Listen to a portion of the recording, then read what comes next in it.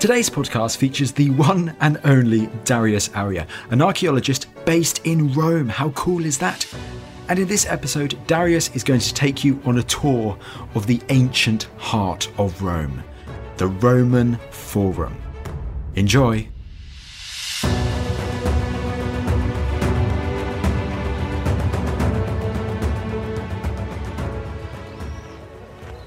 A funny thing happened on the way to the Forum. Now, I'm standing on the Velia Hill, and I'm going to make my way down along the Via Sacra to go to the Roman Forum, the heart and soul of ancient Rome. So let's go take a walk. And there are so many different periods of history that we can contemplate because we're getting a lot of them at the same time. I'm walking down the steps of the Temple of Venus in Rome, last rebuilt by the Emperor Maxentius. Of course, he's going to be killed by Constantine at the Milvian Bridge in 312.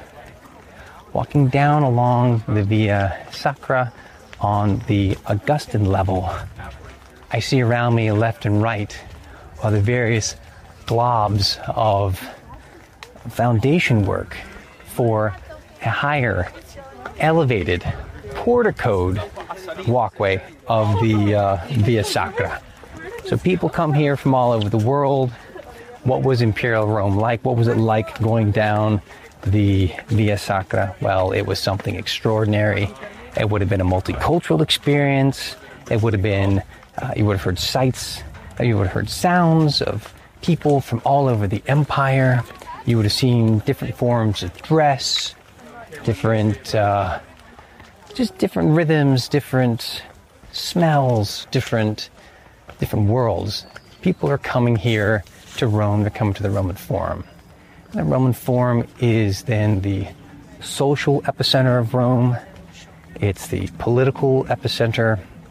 It's one of the religious epicenters.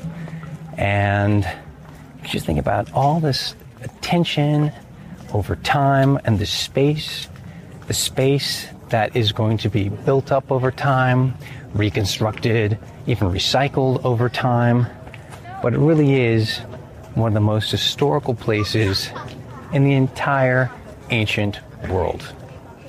And of course, if you're a student of Latin and Greek, you can say, well, hey, I know that there's a speech by Cicero, or this declamation by some emperor. And then, of course, it's hard to always be able to place every single moment in time because we're left with different periods, better or worse in terms of preservation. Some sites we refer to in the literary sources, they're totally obliterated, or we're guessing with what we've got left behind. So that's what makes the Forum experience kind of a big puzzle. But rest assured, the Romans were really proud of their history. They were proud of their humble origins, and they preserved, in many cases, a lot of those stories and traditions and located them in specific points with specific actions that over time accreted further meaning and new purposes with the progression of Rome from basically a modest village to a republican city-state of success to the capital of a great empire. Let's take a look at a couple of those spaces. So the Roman Forum might be a place of social and political gathering, a place for contemplation assemblies, riots, but it's also a place where the gods appeared. And that's really the definition of Epiphany. It's this moment of divine revelation, and it takes many forms.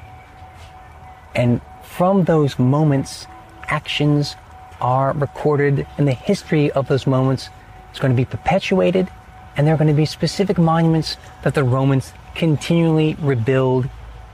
However modest those monuments might be originally, the Romans are going to maintain them throughout their history, even when it becomes this capital city of an enormous empire. They do not forget their humble origins, and they do not forget that very early on, the gods are favoring the Romans, the gods are favoring Rome. And in this case, we'll take a look at 3 of these incredible monuments, the Mundus, the Lacus Curtius, and the Lacus Iuturni. The Mundus is a monument that's attributed to the time of Romulus, according to the Romans. And so the story goes is that in the western side of what is the Forum today, near where there is the Comitium, in the construction of this outdoor space where the senators could gather and ultimately address public assemblies from, it's Romulus that's going to be following customs, things that are handed down to him from people in Etruria, to dig a trench around the Comitium. So you have this circular trench into which then the first fruits of harvest are going to be contributed, deposited in this trench. And anyone who's a newcomer to Rome think that Romulus is assembling people from the outlying areas, even runaway slaves, come and be a part of this idea of Rome. He's saying, bring a handful of soil from your homeland and also deposit this in this trench. And so it's this trench, this fossa, that is what the Romans call the mundus. It's also the same word that the Romans use for the heavens. Ultimately, another source is going to define it as there being a vault over a construction in that same area, near the Comitium, near the Rostra, near the much later Arch of Septimius Severus. It's got a kind of a vault over top of it, like the vault of heaven. And you can go inside, and it's the ancestors of the Romans that determined that this is where you can have this opportunity to go into down below and commune in a space with the spirits of the dead on specific times of the year. So you get a combination of traditions then in a number of sources that are attributing, on the one hand, to the importance of the relationship with the goddess Ceres, or the goddess of agriculture and grain, but also then the gods of the underworld. And it is Ceres' daughter Persephone who's going to be going down and living in the underworld for quite some time.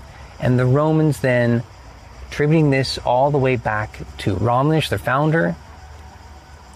This series of traditions is something that is part and parcel of what it is to be Roman, and also identifying in a very early period with this part of the Forum as some of its earliest beginnings and traditions.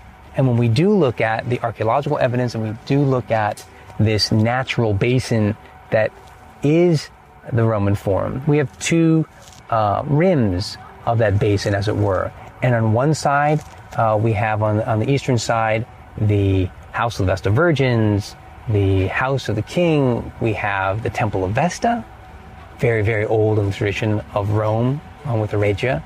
And on the opposite side, on the western end, we have on that very substantial shelf where people can build out and not worry about being waterlogged from a very early period. We have the Comitium, we have the original Curia, the Senate House building, and we also have, attributed to that space, this mundus. And when we look for it in the archaeological record, we find a round brick structure, possibly all the way into the 2nd or 3rd centuries AD, right at the foot, let's say, of the imperial rostra. And that is where we then put together these sources and identifying as this mundus space. So even in the imperial period, there is this connection going from, say, the 3rd century AD all the way back to the time of Romulus in the 8th century BC. So the Romans are interested in preserving a lot of their history, and they're not ashamed of modest beginnings.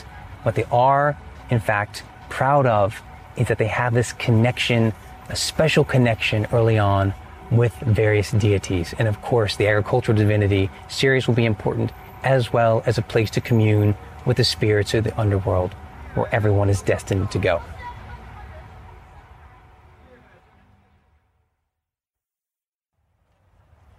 Looking down onto the central piazza of the Roman Forum, you see the traced remains of various monuments now disappeared. But there's one depression that's quite large that's made in two different periods.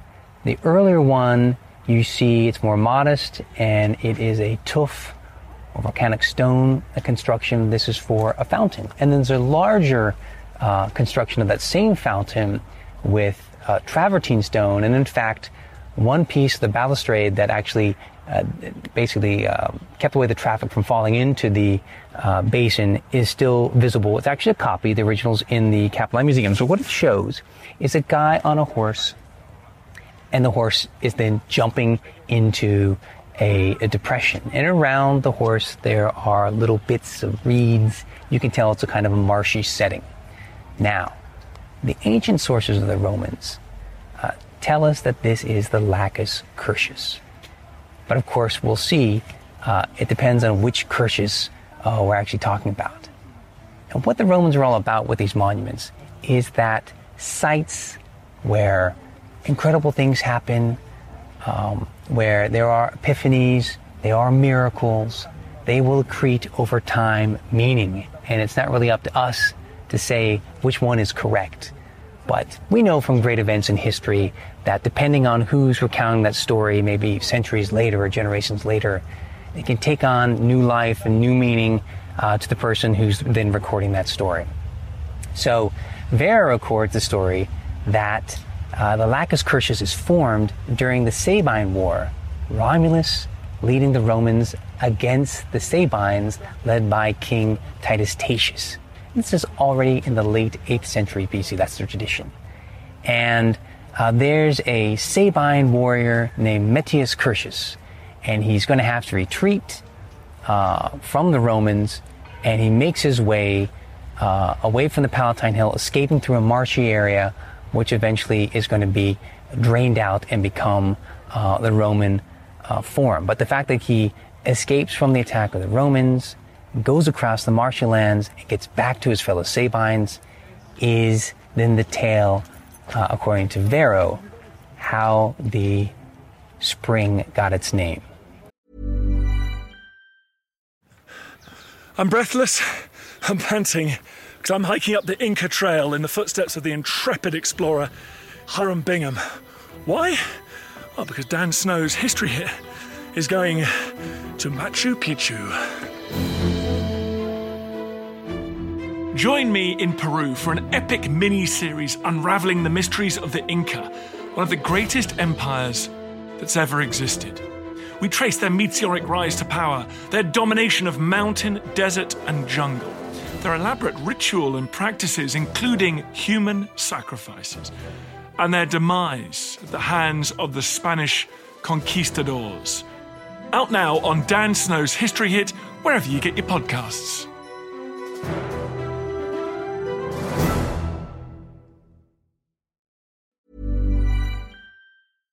Alright, Ancients listeners, I want to tell you about a podcast that I think you'll like.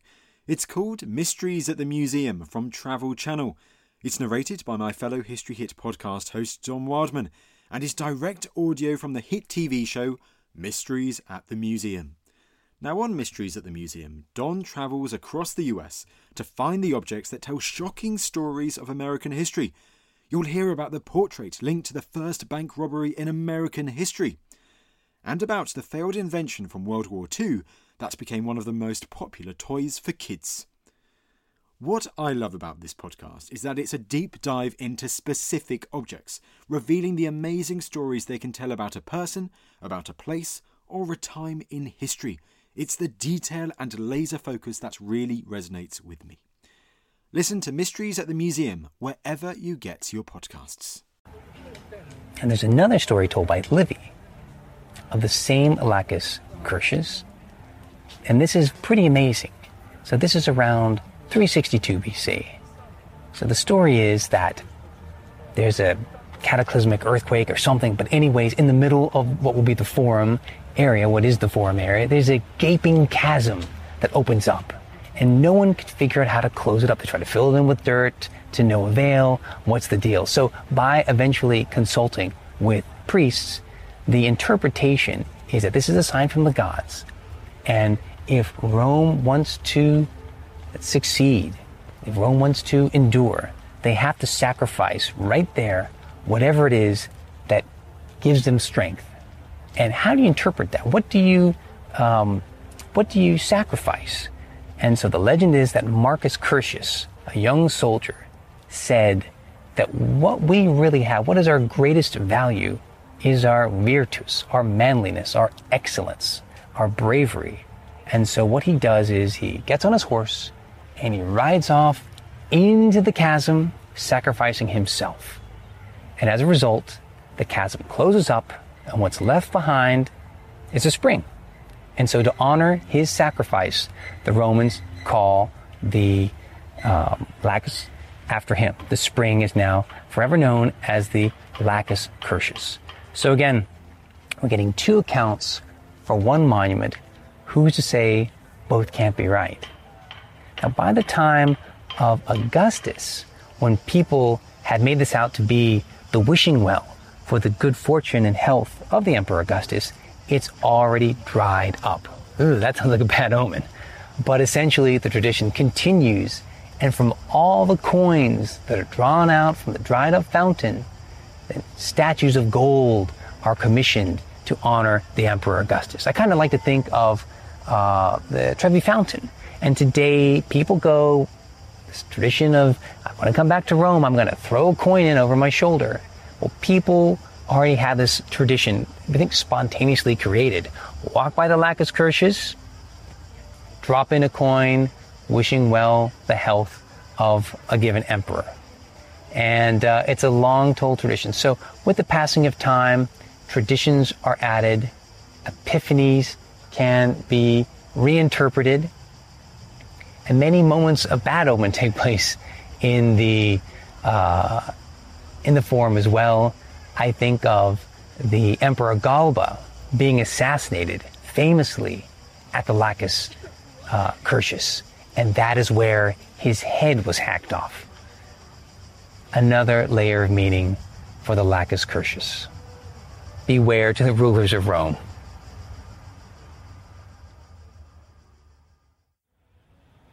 The Lacus Juturnae, the Pool of Juturna. This is a water nymph with a varied mythological background, even being the sibling of Turnus who fights against Aeneas in the Aeneid.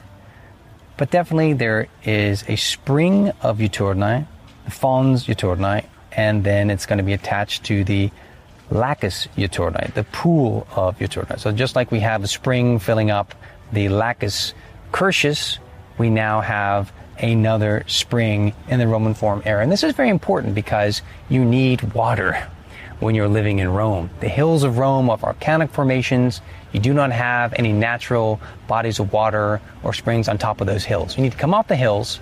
So you come off the Palatine Hill, you come off the Capitoline Hill, you come down into the Forum Marshy area originally, but there are springs, so you decide it's a great place to conduct business. You start to fill it in, make it inhabitable, make it usable, but as always, you've got these springs, and the springs also have pools. Now, the Lacus Juturnae is really important because of a particular epiphany, and this is absolutely amazing. So you walk over to the eastern end of the Roman Forum today, and you have a sunken pool, the water's still in it, and you turn around behind you and you've got the massive 3 columns of the Augustan rebuild of the Temple of Castor and Pollux.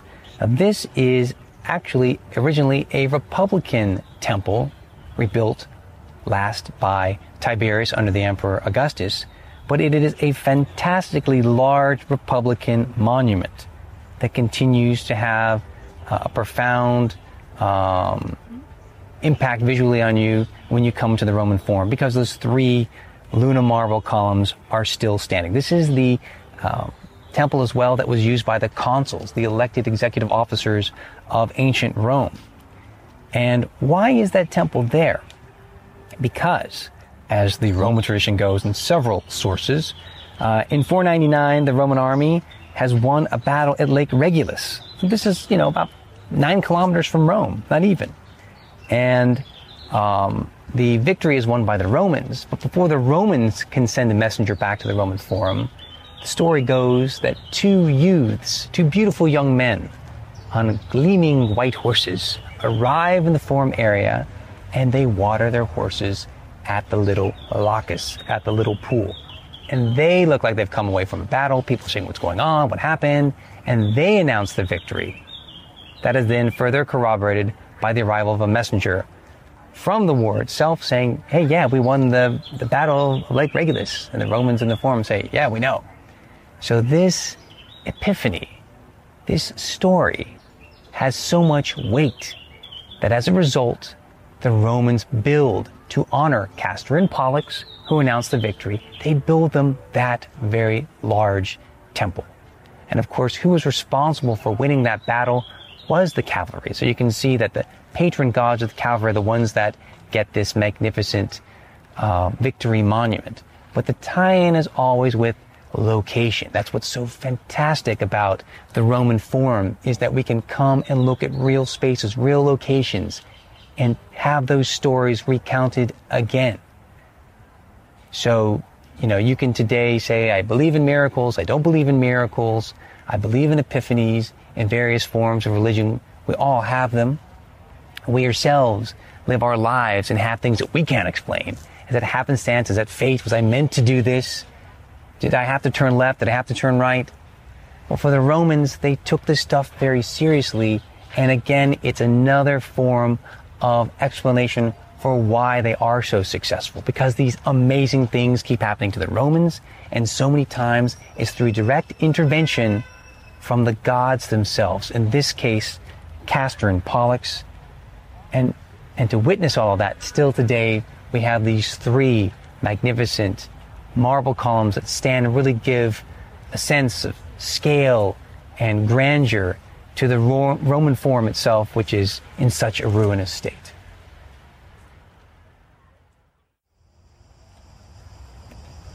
There are so many ways in which the gods communicate with the Romans in the Roman Forum. Sure, before any meeting of the Senate, the elected official can take the auguries to get a sign from the god of Jupiter in heaven and looking at the weather patterns, the flight of birds, the sound of thunder. But what about something really, really explicit? When we look around the forum, there are many occasions where the gods help negotiate life. For example, the Cloacina monument at the foot of the Basilica Aemilia is perpetuated from the time of Romulus, say the Romans, all the way up to the last rebuilding of the Basilica Aemilia that lines one side of the Roman Forum in the Augustan age. And it's a small, modest-looking, round shrine, but it's going to be marking that point between the land of the Romans and the land of the Sabines in the age of Romulus. So is the story. And you have it still preserved in marble construction in the Augustan age, but it's a very, very old tradition.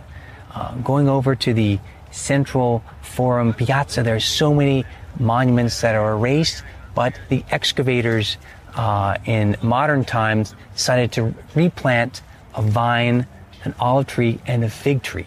And it's particularly interesting, that fig tree that the Romans hone in on, that these things all grow spontaneously through the pavement of the Roman Forum itself, but it's that fig tree that recalls the Ficus ruminalis, the tree that gave shade to the she-wolf that suckled Romulus and Remus at the base of the Palatine here, and the Palatine Hill nearby. But here, then, to have that fig tree grow up by chance, by fate, it's going to last a long time. These trees and also the olive tree last a long time, and when they die, it becomes then a portent, a sign from the gods. Disaster is about to happen, and we have to then mediate that. We have to rectify that broken relationship with the gods. So these trees in the middle of the Forum pavement that grow up are very important and traditionally appreciated and watched by the Romans for the signs from the gods. We can go over to the Regia in the eastern part of the Forum. And the Regia is ascribed to the early kings of Rome, particularly the Etruscan kings, but eventually becomes, without the kings in the Republic, a place to hold various important shrines to Mars, to Conceva and Ops. And there are, inside there, in a room, shields and a spear from Mars himself that are paraded around annually and in a special dance, but it is things given from the gods, from heaven, from Mars himself to protect the Romans in time of need.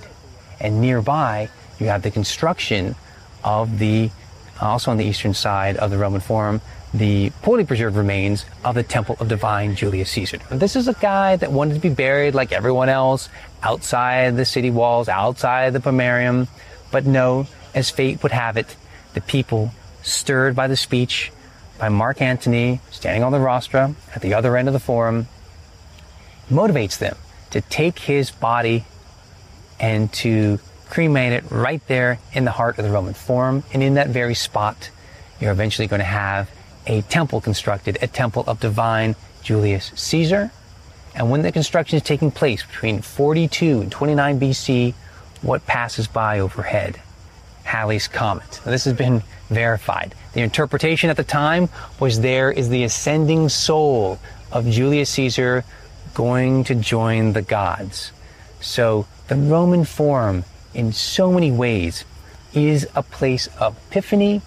It's a place where the Romans would directly communicate with the gods, and the gods would communicate with them, sometimes even appearing, and of course, giving the Romans in the beginning what they needed most in their early city: abundant, fresh supplies of water. Lacus Crucis, Lacus Juturnae. And the stories today, I think, still resonate with us. When we come inside to this archaeological park, we can see that history in real locations. Such is the richness of the Roman Forum.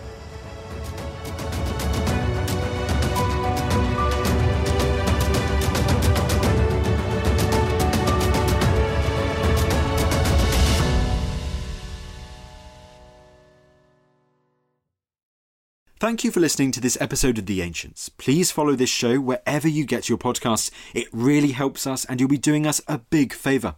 Don't forget you can also listen to all of these podcasts ad-free and watch hundreds of documentaries when you subscribe at historyhit.com/subscribe. As a special gift, you can also get your first 3 months for just £1 a month when you use code ANCIENTS at checkout.